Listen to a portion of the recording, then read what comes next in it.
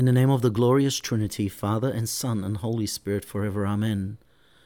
Glory be to the everlasting mercies which sent you to us, O Christ, the light of the world and the life of all. Give us wisdom by your law, and enlighten our impulses by your knowledge. Sanctify our souls by your truth, and grant that we may be obedient to your words, and may fulfill your commandments at every hour. O you, who enlightens the rational with the knowledge of your greatness, do enlighten, O my Lord, our thoughts, that we may meditate upon your holy and divine scriptures at all times, O Lord of all, Father and Son and Holy Spirit, forever. Amen.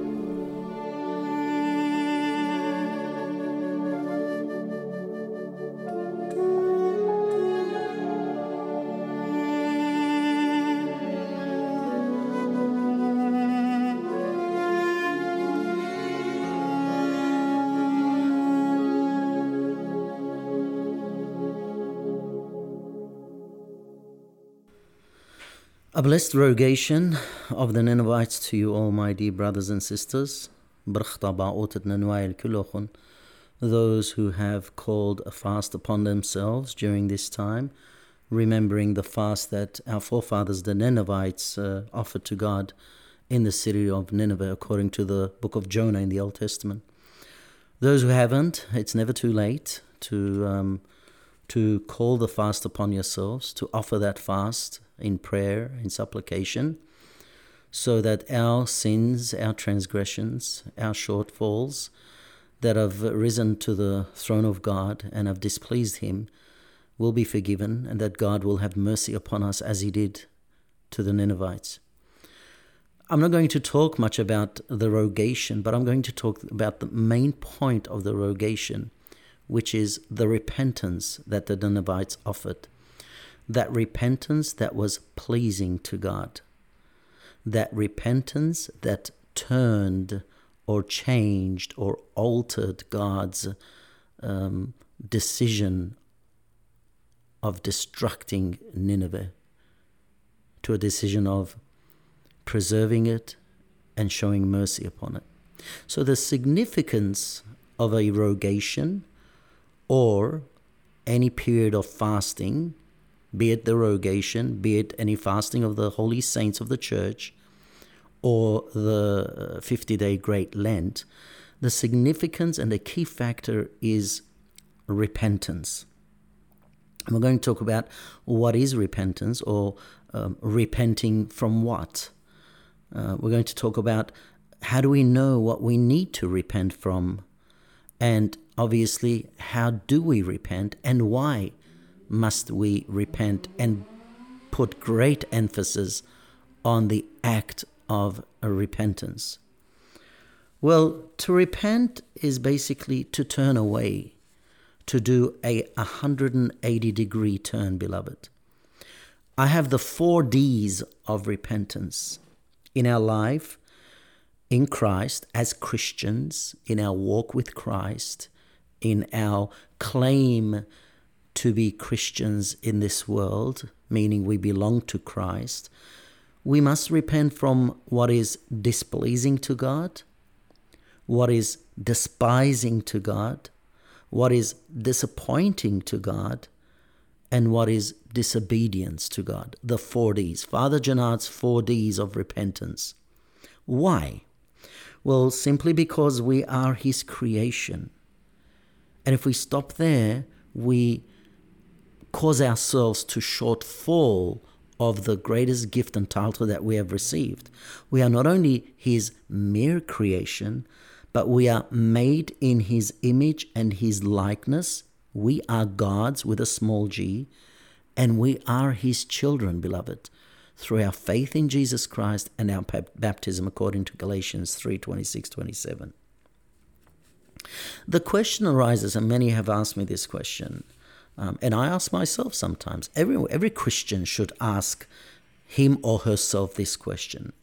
How do I know if I need to repent from either one of the 4 Ds or all of the 4 Ds? Again, displeasing to God, despising to God, what is disappointing to God, what is disobedience to God? Well, let me be a politician, I always mention this, and answer a question with a question. How do you know when it is time to pay your physician, your family doctor, a visit? How do you know? Well, yes, the symptoms, obviously. When you start getting these symptoms, you know that, and as they become more aggressive and they progress and become more intense, then you make a decision to see or pay your physician a visit. A few weeks ago, I had chest pains for over 2 weeks, and I didn't decide to go to the physician until I could hardly breathe. And that's when my wife said, I think it's time for you to go and pay your physician a visit. Better still, let me ask you this question. How does the physician or the doctor know what's wrong with you? How to diagnose you, what to give you, what to prescribe you? Yes, by examining you. When he examines you physically, mentally, verbally, what comes out of your mouth, when you tell your doctor, your physician, what your pain and your struggling and your symptoms are, then examining you physically, then the doctor will most probably, and 9 out of 10 times, prescribe you medication. It goes without fail, medication. Right? So the key word is examination. St. Paul writes to the Corinthians in his second epistle, chapter 3, verse 15, examine yourselves. This is now not a physical examination. This is a spiritual examination. So off the bat, how do I know that I need to repent? How do I know that I possess the 4 Ds, or there may be 15 Ds, that are displeasing God? Is to examine yourself. And Paul goes on to say, and see if you stand in faith. Above all, the first and foremost, it's faith. Self-examination of your faith. An introspection of your faith. A study on, your qualities in the faith, your thoughts in your faith, your conduct in the faith, your motives in your faith. So St. Paul instructs that we need to examine to see if we are standing in faith. And what is faith? According to Hebrews 11:1, faith is the conviction or the persuasion concerning those things that are in hope, as if it were these things are in action. So hoping for what? For something that as though it has happened. So when we hope for the kingdom of heaven, the eternal bliss, the kingdom of God, when we hope for it, it's not one of those wishful thinking. It's a hope that is assured that it will happen. It is ready for you and I. And the revelation of those things that are unseen. But also, we can add to that faith is also obedience to God, which entails love, trust, respect, etc. Why? Because Jesus commands in John chapter 14, verse 15, if you love me, that means you believe in me, you have accepted me, you witness for me, you proclaim my name, you sing your Christian songs, you raise your hands in worship and love the Lord. If you love me, keep my commandments. There's obedience. Keep my commandments. Do as I have commanded you, as I have instructed you. Why? Because it is by our deeds our faith is made perfect, according to James chapter 2, verse 22. That is, by our obedience to God, our faith is perfected or justified. So let us examine ourselves first. Examine ourselves. What are the examination tools? You have the spatula, is it called? What the doctor puts in your mouth and asks you to gag, and you go, I'm sorry if those that are eating right at this moment, to check your tonsils, and he sticks the little microscope in your ear and the stethoscope on your chest, right? And he hits you with a hammer on your knee to see your reflections are well. Hey, I'm a physician. There you go. That's all I know about that. So what are the tools and the means by which we may examine ourselves? First and foremost are the Holy Scriptures. Jesus says, I don't judge you, but the words that I speak, which are now recorded in the Holy Scriptures, they will judge. They will reveal, expose any of the 4Ds that we possess. The Scriptures, the church itself, the holy church of God, the body of Jesus Christ, the flock of Jesus Christ. And when I say the church, examine ourselves by the canons of the church, the principles of the church, the laws of the church, the liturgy of the church, the sacraments of the church. And obviously, most importantly, by the intercession of God the Holy Spirit. When we pray, we ask the Spirit to intercede. So, when you begin your examination, and you're reading your script, before you even begin to read your scriptures, before you even begin to search the principles, the laws, the liturgy, and the sacraments of the church, pray to the Holy Spirit and ask and beseech the Holy Spirit to intercede so that He will reveal any of the 4Ds of our repentance.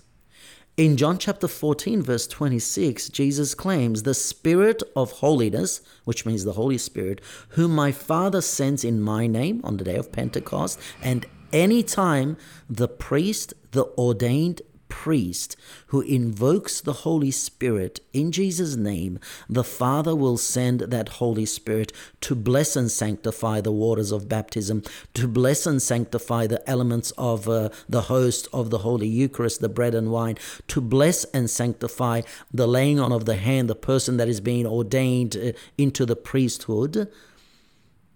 The Holy Spirit, whom my Father sends in my name, He will teach you all things, and He will remind you of everything whatsoever I have told you. So, along with teaching and reminding, will reveal, will expose, will convict, will encourage. So, relying on the Holy Spirit to reveal to us, to give us the diagnosis of our examination, our spiritual examination. St. Paul writes to the Romans chapter 8, verse 26, the Spirit, which means the Holy Spirit, helps our weakness. We do not know what we should pray for whenever it is necessary, but the Spirit prays in our place with groaning, which is unspoken. Praise God, unspoken. Praise God. God groans with us. God sympathizes with us. Isn't that amazing, beloved? What a loving God we have. God's desire is truly that every person on this earth comes to the knowledge of the truth and is saved and enters that eternal bliss. So the Spirit, who knows our weakness, knows our one of the 4Ds, or if not the whole of the 4Ds that we possess, that we need to repent, the Spirit will reveal to us what it is that we need to repent for. So now, having an understanding of repentance and discovering and finding out, being, made known of what we need to repent from, how do we repent? Well, during this period of repentance that we offer during the rogation of the Ninevites, let me read Job chapter 3, verses 5 to 9. Now, after the city of Nineveh was not told to repent, Jonah was in Nineveh, not through his own free will. Sometimes people ask me, Rabbi, we say that God has given us free will, but He interfered with Jonah's free will. He made Jonah to go to the city of Nineveh. He was escaping. Yes, amen. God has every right to interfere when it comes to the salvation of souls. So sometimes be prepared. You may not want to do it, but God will permit you or will cause you to do that. So after he has come to the city of Nineveh, he doesn't even proclaim repentance. The first thing that comes out of his mouth is, God is going to destruct your city. Doesn't mention repentance. And obviously there was a dialogue, during the prayers and the readings of the rogation of the Ninevites. The tradition or the verbal tradition of the fathers, is written what dialogue there is between Jonah and the king of Nineveh and the Ninevites. But look at what they did. John chapter 3 verses 5 to 9. Then the people of Nineveh believed in God. Not that they didn't know God, they didn't believe in God. They believed, they understood, they fathomed, they accepted that we have disappointed. Let me go back. We have displeased, we have despised, we have disappointed, we have disobeyed God. And they called a fast and put on sackcloth from the greatest to the least of them. When the word reached the king of Nineveh, he arose from his throne, laid aside his robe from him. We ask the question, how do I repent? Here it is. He arose from his throne, laid aside his robe from him, covered himself with sackcloth, and sat on the ashes. Now, don't take this literal. I don't want to see people coming to Larsa Hall or Marzaya Church or St. George Church or Marade Church sitting on ashes, okay? These are metaphor. The city did this, but there's a metaphor. You know how we say, in a sea we say, Qatma brishuch, right? I think I mentioned this last time in a program. We talked about this. Ash be upon your head. It's an analogy. It's an idiom of a state of where someone has no more hope. There is no hope, but obviously there is always hope. So as helpless as the city of Nineveh was seen, but there was hope, and they received that hope, they received that grace and mercy from God. The king of Nineveh issued a proclamation, and it said, in Nineveh, this is the decree of the king. In Nineveh, by the decree of the king and his nobles. So, make a decree for yourself. In my body, in Gennard, in Stephen, in Adrena, in anyone, I am going to now decree to myself that, and he goes on to say, do not let man, beast, herd, or flock taste the thing. Now, I don't mean to say make your domestic pets fast, no, but make a decree for yourself that I will not taste anything. And see, there is the concept of fasting. It's not just not eating meat and not eating double burgers. No, it means total abstinence. I'm going to talk a little bit about the services. Total abstinence. No flock should taste a thing. That means abstain.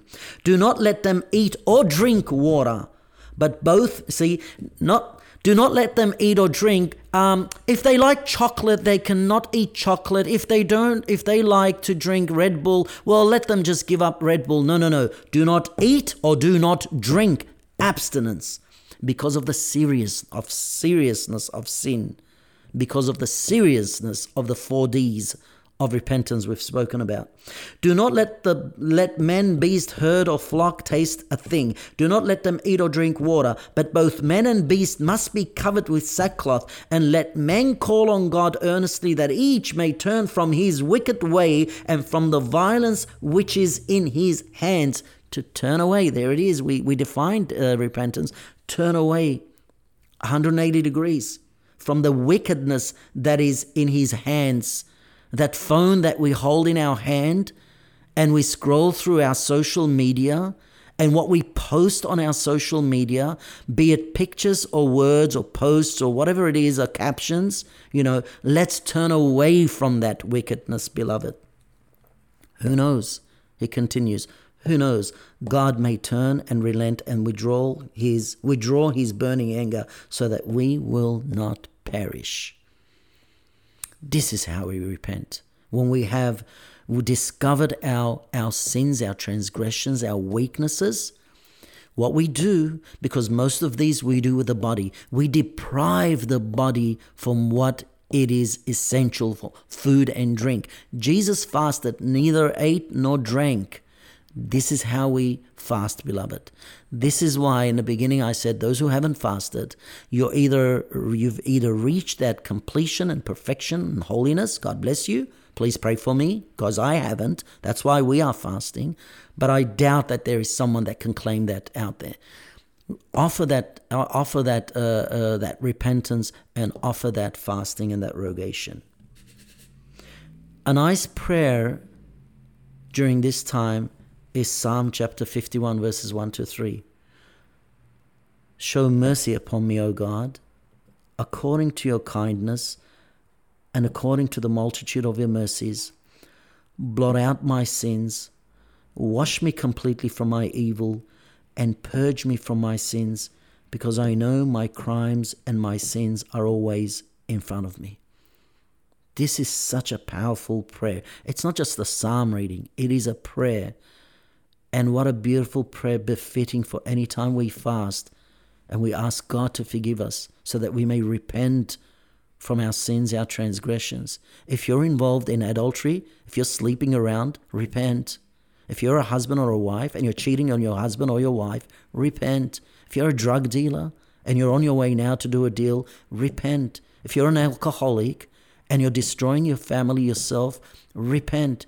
If you're a gambler and you're continuously deceiving your family, you're stealing from your wife, you're lending, borrowing money which you know you cannot repay, repent. If you gossip, if you cuss, if you hate, repent, beloved. Why?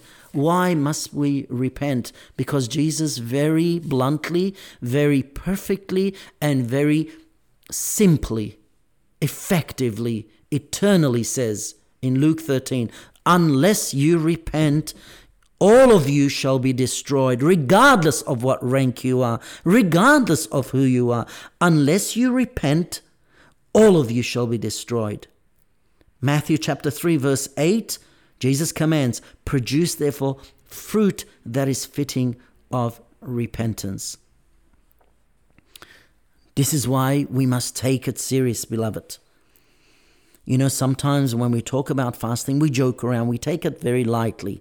But fasting is the key, is the mean by which Jesus himself established to overcome evil, to overcome evil desires, to overcome Satan and his trickeries and his temptations.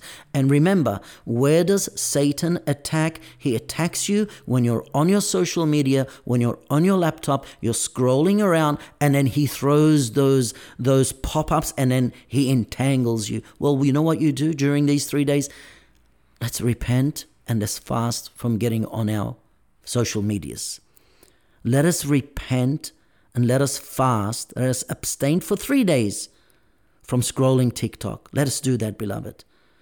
And then when we do, it becomes so encouraging, so self-pleasing, that when the rogation is over, when your fasting period is over, you feel like you do not want to go back to it, like a dog returns back to its vomit. But you know what? I'm sure this time next year, we're going to be talking about the same thing again, because we are weak. Repentance is a part of Christian life. Repentance is not that's not repentance. Are you repented? Yeah, I have, but I keep falling because I'm weak. Repentance is one of the struggles that we continue in our Christian life. Let me share Revelations chapter 2 verse 5. Remember from where you have fallen from.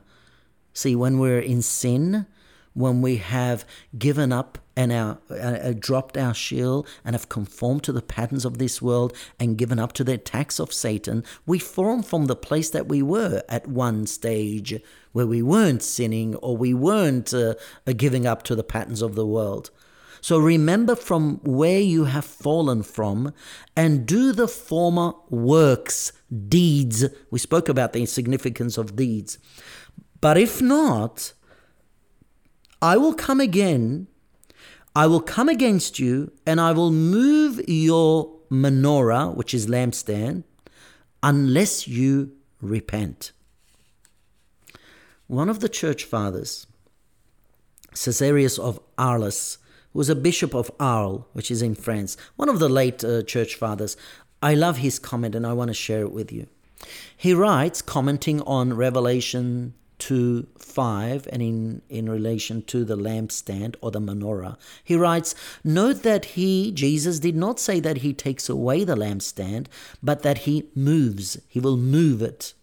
For the lampstand signifies the one Christian people. Therefore, he says that this lampstand is to be moved, not taken away, so that we might understand that in the very same church the evil are moved and the good confirmed. Moreover, he means that by the hidden but nonetheless just judgment of God, that which is taken from the evil is given as increase to the good. This fulfills that which is written, he who has, it will be added to him, but to him who has not, even that which he has shall be taken from him. Matthew 25:29. So Christ is pre-warning us that unless we return back to the good deeds, back to pleasing God, back to obeying God, back to appeasing God, which is the same thing, and back to working deeds, which are the confirmation of our faith, that actually God loves. If we don't, we will be moved. What is being given us, the gracious gifts of the Holy Spirit that we have received through our faith, the baptism, the holy sacraments, whatever we have received, that will be taken away, that will be moved to those that have been obedient. It's serious, beloved. Unless we repent, the Lord will come back and remove. That means evil and good cannot dwell with each other. On this earth, there is good and evil. Why? Because the good are left by God to be an example of what God is appeased by and how people of God should live. The evil remains as an opportunity to repent. And St. Peter writes that people are saying that, let me paraphrase it. Some people are saying that God's return is delaying. It's not delay. It's given every person a chance to repent, because when the Lord returns to judge, he will not call people to repentance. He will call all to that fearful, awesome judgment. He will not come to bear our sins, our transgressions. He will come to reward, to recompense our evil deeds, which means total separation from God. But we don't want to focus on that. We want to focus on the day when the Lord returns, that we will praise his holy name and we will bow willingly. We will confess joyfully that he is our King who has come to take us away to the eternal bliss that is awaiting us, because we have offered our prayers, our fasting, and our repentance. We have been busy, struggling tirelessly in repentance, so that we may receive that holy, pleasing command from God.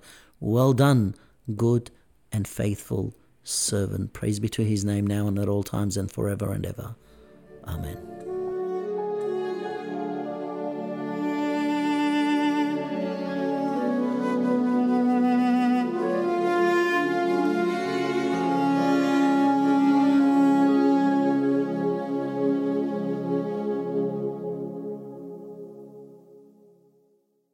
One last thing, please also don't forget to rate and review this podcast and share with your friends and family. If you'd like to suggest future episodes or give us detailed feedback, please visit the link in the description or on our Instagram, Linktr.ee /double-edged sword. God bless you all.